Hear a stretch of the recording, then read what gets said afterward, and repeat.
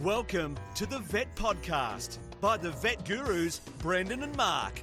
Get ready for the latest veterinary news, information and entertainment.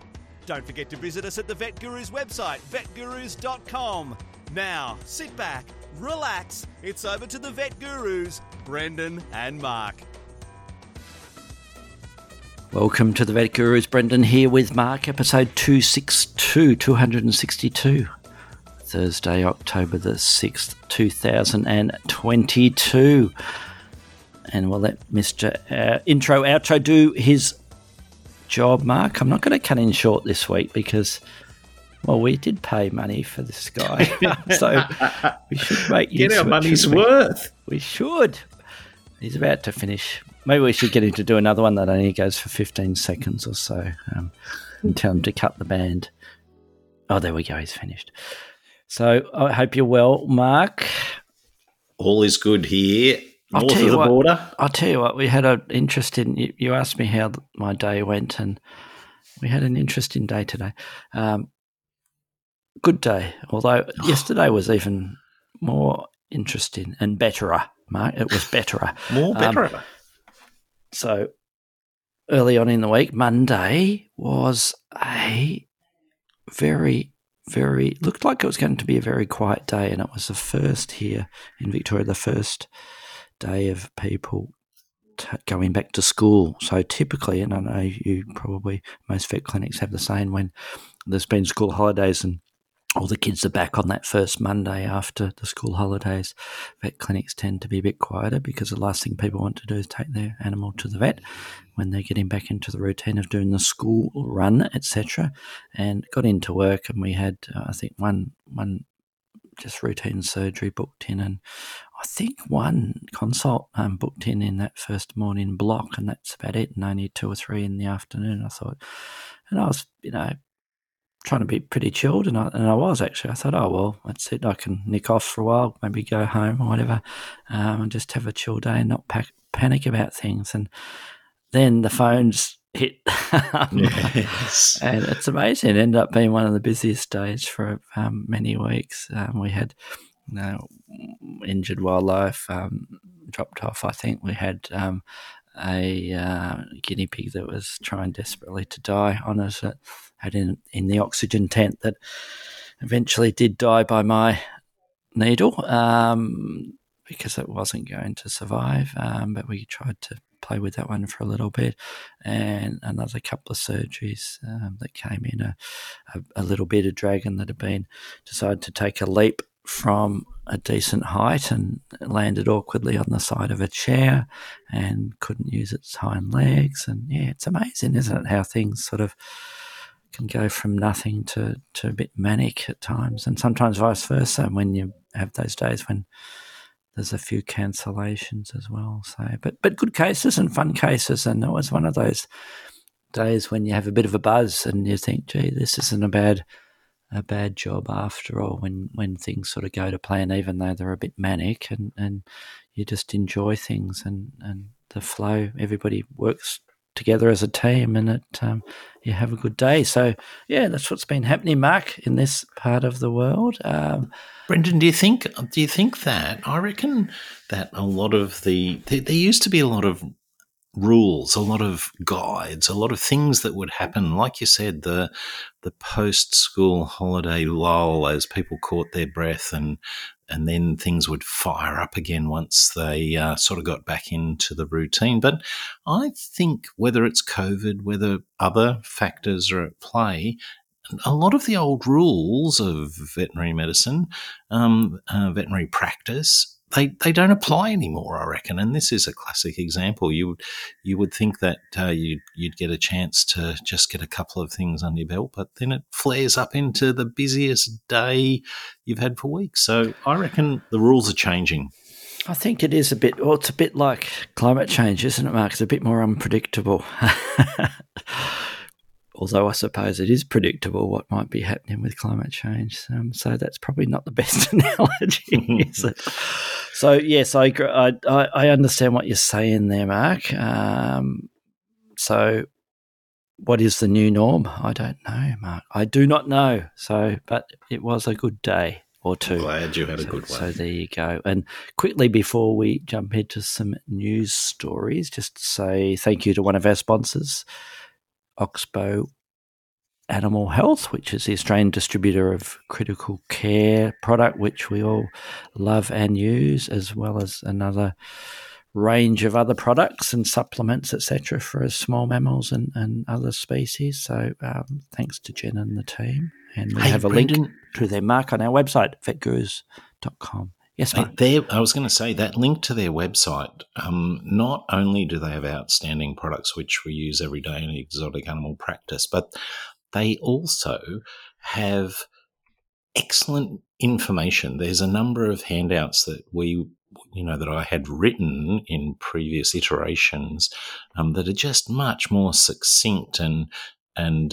information-driven, evidence-driven on their website. I find not only the resources of their products, but the information there is just so useful. So, shout out to Jen and her team for yes, very good website. OxbowAustralia.com, I think it's their website. So, head over there and have a poke around and look at those articles. And they're very professional, very, very, I'm just looking at it now, very clean website, and lots of pics of little small furries and a whole series of videos as well, I see, Mark. Have they been up there for a while? No, I don't. Looks like Micah there in a few of those videos, how to transition your animal to Oxbow, the importance of feeding, getting to know different types of hay. And that's excellent, Mark. So yes, can't speak highly enough of it. Gee, I tell you what, they have got a few videos. I'm scrolling. A lot of them about some of their products, but also about general things like how to feed hay and enrichment processes for rabbits, etc. Yes, very good. And if you want to send an email to us, vetgurus@gmail.com, and we'll talk a bit about emails in our main topic this week as well, Mark. But first, I want to jump into my news story, Mark, and it's about do spiders dream? Do spiders dream of electric sheep, Mark? That's a bit of a nerdy reference there. Spiders snooze just like humans and may even dream, a study says. And researchers filmed more than 30 baby jump-in spiders as they slept using infrared cameras, so as not to bother them, Mark. And they displayed periodic bouts of retinal movements coupled with limb twitching and leg curling. Well, I certainly do that when I'm dreaming, so perhaps they are. And they suggested it's potentially akin to REM sleep in humans, Mark. So are they drawing a little bit of a longer bow? A longer bow or not, Mark? I'm just flicking through. There's a couple of other bits here that they were talking about. There's a study done by Daniela Rossler, an evolutionary biologist in Germany, Mark, and published in it's been cut off there what the journal was. So they studied the particular species of jump-in spider that suspends itself upside down, and they, this particular species, Mark, do have movable retinas where they change their gaze when they hunt, and that's where they thought that they were perhaps having, REM type sleep when they were sleeping, because they saw those sort of retinas moving around, and the movements looked a lot like REM sleep in other species there, Mark. So what do they dream of is the obvious question, Mark. Do they dream of, little moths or ants or catching something? Or is this us anthropomorphizing about sleep, Mark? What's your thoughts? Look, I suspect that that there's an element of, maybe I'm just being aspirational and hopeful, but I love my jumping spiders, and they are so easy to anthropomorphize too. There's, they behave in some ways like we would expect tiny people with 8 legs to behave. So it doesn't surprise me that people immediately jump to analogies with human behaviour. But I just wish it was true, Brendan. I hope they dream, and I hope they have happy dreams. And certainly at this stage, geez, I can't imagine. Maybe it's a sort of like embryonic REM. It's a simple neuronal pathway exercising a period of time where it's quiet and inactive, and this is something that was born in that sort of situation, has become more complex as organisms have become more complex. I don't know. I'll be interested to see where they take it. Like many of our news articles, I see them as the first step in a whole bunch of like what's going to happen next. Yes. And again, who thinks up the thought of let's throw some infrared cameras on sleeping spiders? Maybe it was a slow day at the research office. They decided let's do something a little bit different. Yes, who knows? It is, that's probably one of the interesting things, I reckon. I reckon they probably fell asleep, Mark, at work, right, in the research office, and then they thought, hey, I've got an idea. I've just had this amazing dream. Do spiders dream? Yep, so I wouldn't be surprised you're right. We'll have to do some extra research. Yes. So what have you got, Mark? My one is sort of more. Can you hear me? Can you hear me, Brendan? Yes, I can hear you with you. Far away. Good. Yes. My one's a little bit more historical. I was telling you that the scientist, the assistant director of the museum who made this discovery, is someone that I've followed on Twitter for quite a few years, and know that Jack has taken up a position in the Cambridge University Museum of Zoology, and he's uncovered a century-old platypus and echidna specimens, which at the time were world-shattering. They represented the specimens were collected by a British scientist, William Caldwell, who visited Australia 150 years ago. The specimens were of echidna and platypus at a variety of stages of development, but most critically demonstrated the eggs of the animals in collected samples. And this was seen as earth-shattering because, first of all, it seemed to support the theory of evolution, which really wasn't in vogue 150 years ago, and so went against the current sort of thought patterns.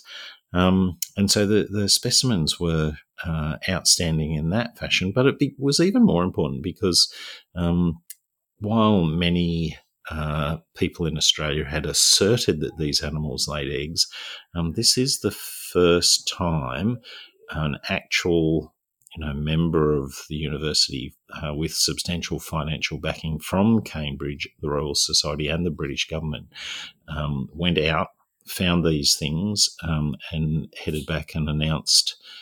So it was literally one of their own rather than Aboriginal information or some other source. It was one of their own that made it very difficult to discount. So these specimens really set the scene for a quantum change in the attitude to mammals, that they can actually lay eggs and reproduce unlike any other mammals.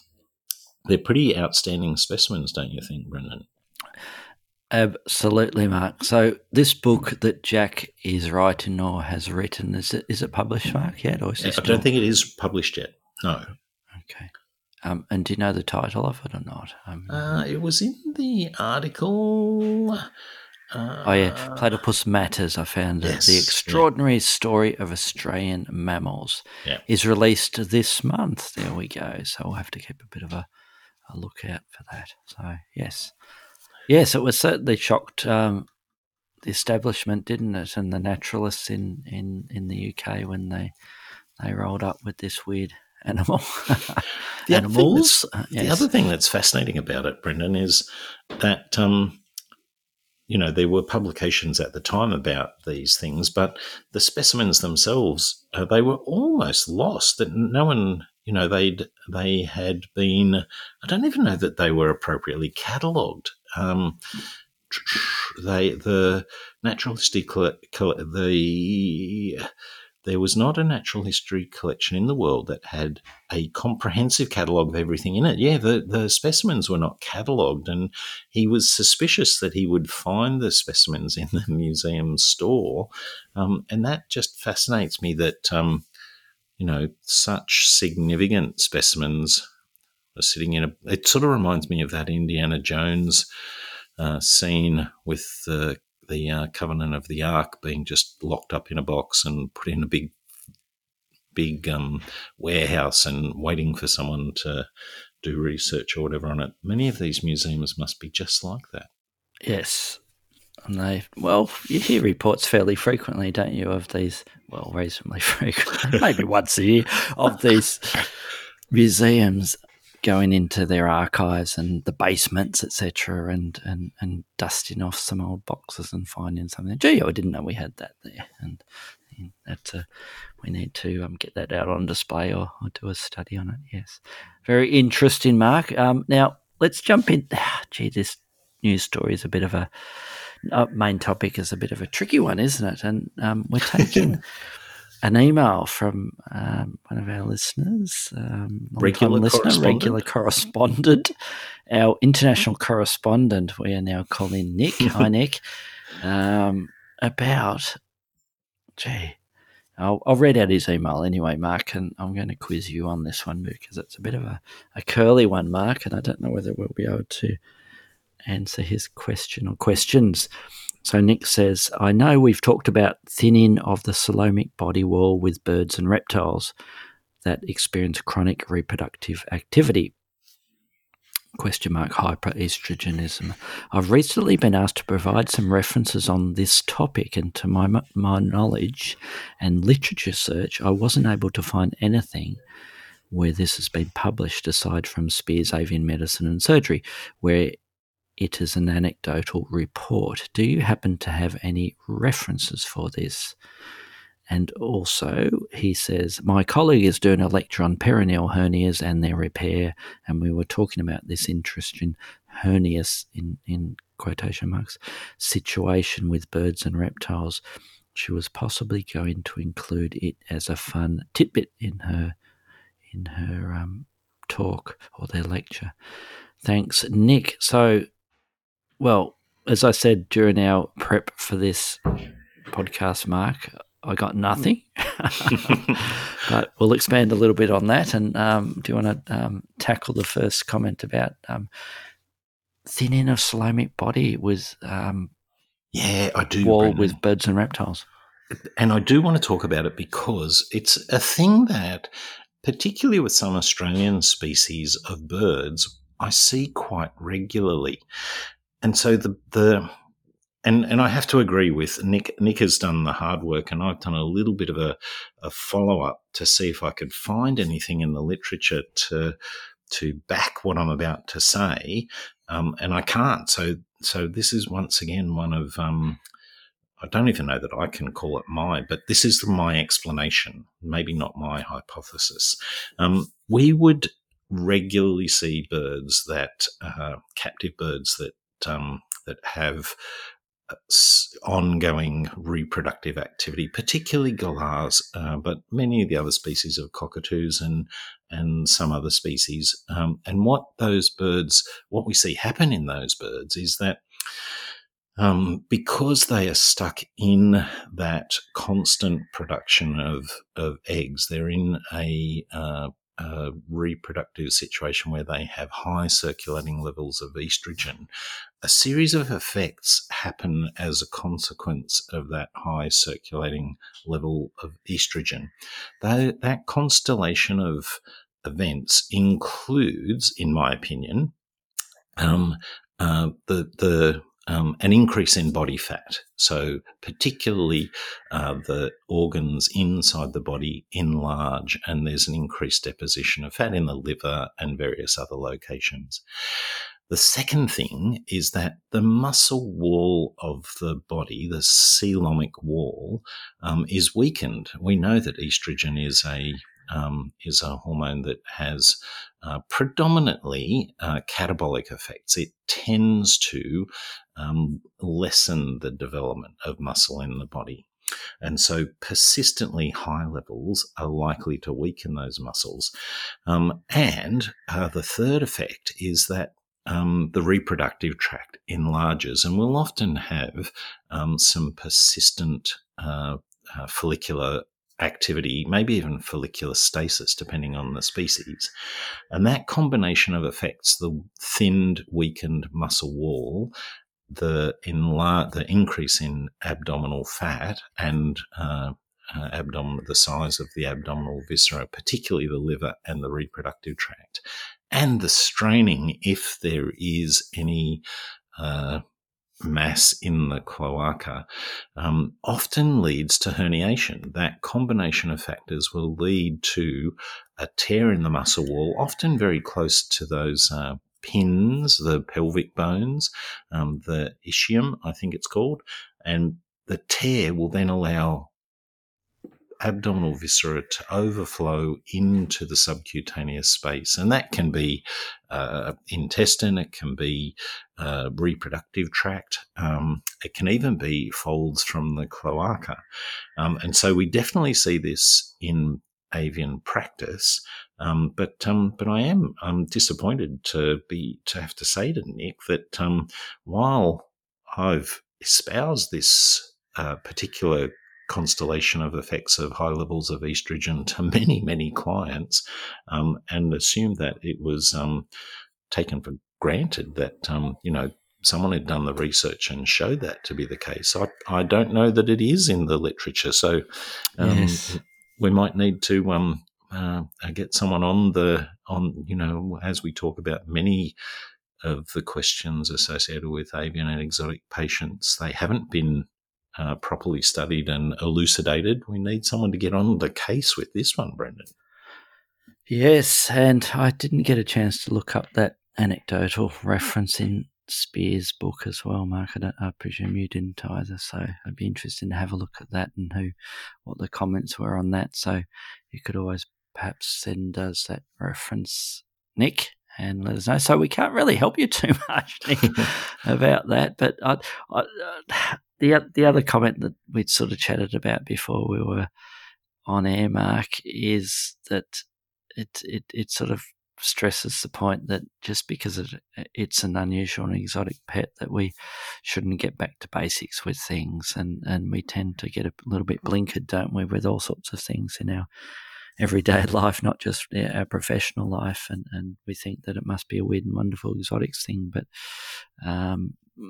there's lots of things to discover out there, isn't there, especially in the unusual and exotic pet world. And if you have an animal, a reptile or a bird, or even the small mammals that have thinning of skin, then we need to start thinking both laterally but also getting back to basics and thinking what sort of systemic effects can be causing it, if you sort of hinted at just then with causing that thinning there, Mark, and because we tend to forget, that maybe just because it isn't reported in the literature, it certainly doesn't mean it doesn't exist. And there is an awful lot of looking. Yes, yeah. There's an awful lot of what we think of as clinical truths that are taken for granted, from a very minimal literature base.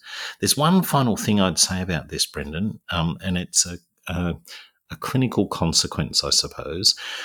One of the things that I've found, there's been a number of times, particularly with those cockatoos, where we might spay them because they have enlarged reproductive tracts, and then we might attempt to, these are the ones that have herniated, then we might attempt to repair the hernia.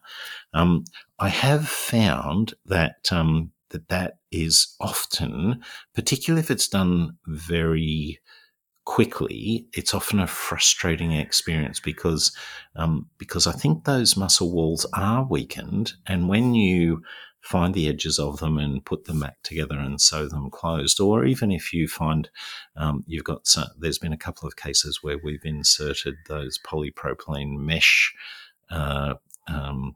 implants.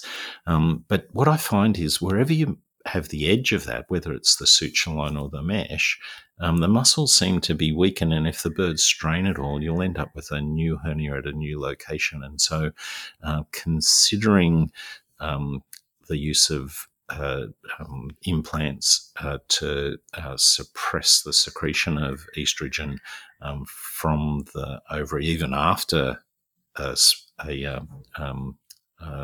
oviduct removal, it's good to wait for a little while to see if that abdominal wall can strengthen up, so that if you do sew it closed, those sutures might hold. Great points as usual, Mark. And as I said, I've got nothing for this topic apart from your comments and a couple of my very basic general comments there. So I think with that, Mark, we're going to get out of here. Okay. Did you have one final comment? I did. I just had one question for you. We definitely see it in galahs and sulphur-crested cockatoos, occasionally in cockatiels, sometimes in budgies. I can't tell you that I've ever seen a hernia in a bearded dragon. Have you seen anything like that, Brendan? Hernia in bearded dragons? No. Although I did have a bearded dragon with a swelling on its lateral abdomen, coelomic region, 2 weeks ago that I thought was a herniated follicle, Mark, because it was exactly the same size as a follicle. I did a little ultrasound on it and aspirated a tiny bit of viscid clear fluid, and I thought, this is a follicle. And this was a female beardy, obviously, that had follicular stasis previously. And I thought, is it just... And it was the exact size of a follicle. And I thought, is it a mature sort of follicle? And I thought, this is a weird one. Maybe it has herniated through the coelomic body wall to the lateral, just under the skin there. And took it to surgery, and no, it wasn't. It was a weird sort of cystic mass that was just purely subcutaneous. It was no attachment to the skin at all. It was between the body wall and the body wall was intact, and the skin. It was rapidly growing because the owner only noticed, very astute owner, they only noticed it, with suddenly. So it was a really weird one. And we did send it off for pathology, but off the top of my head, I can't remember what it came back as. It came back as some weird benign cystic mass. So the answer is, long-winded answer is no. I haven't seen any hernias in the bearded dragons. And I think with that, we're going to get out of here, and we will talk to you all next week. And don't forget to send us an email like Nick did to vetgurus@gmail.com. And we'll talk to you all next week.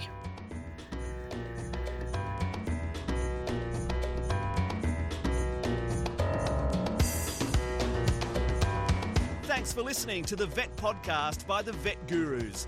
Don't forget to visit us at the website vetgurus.com, where you can subscribe, view show notes, listen to previous episodes and more.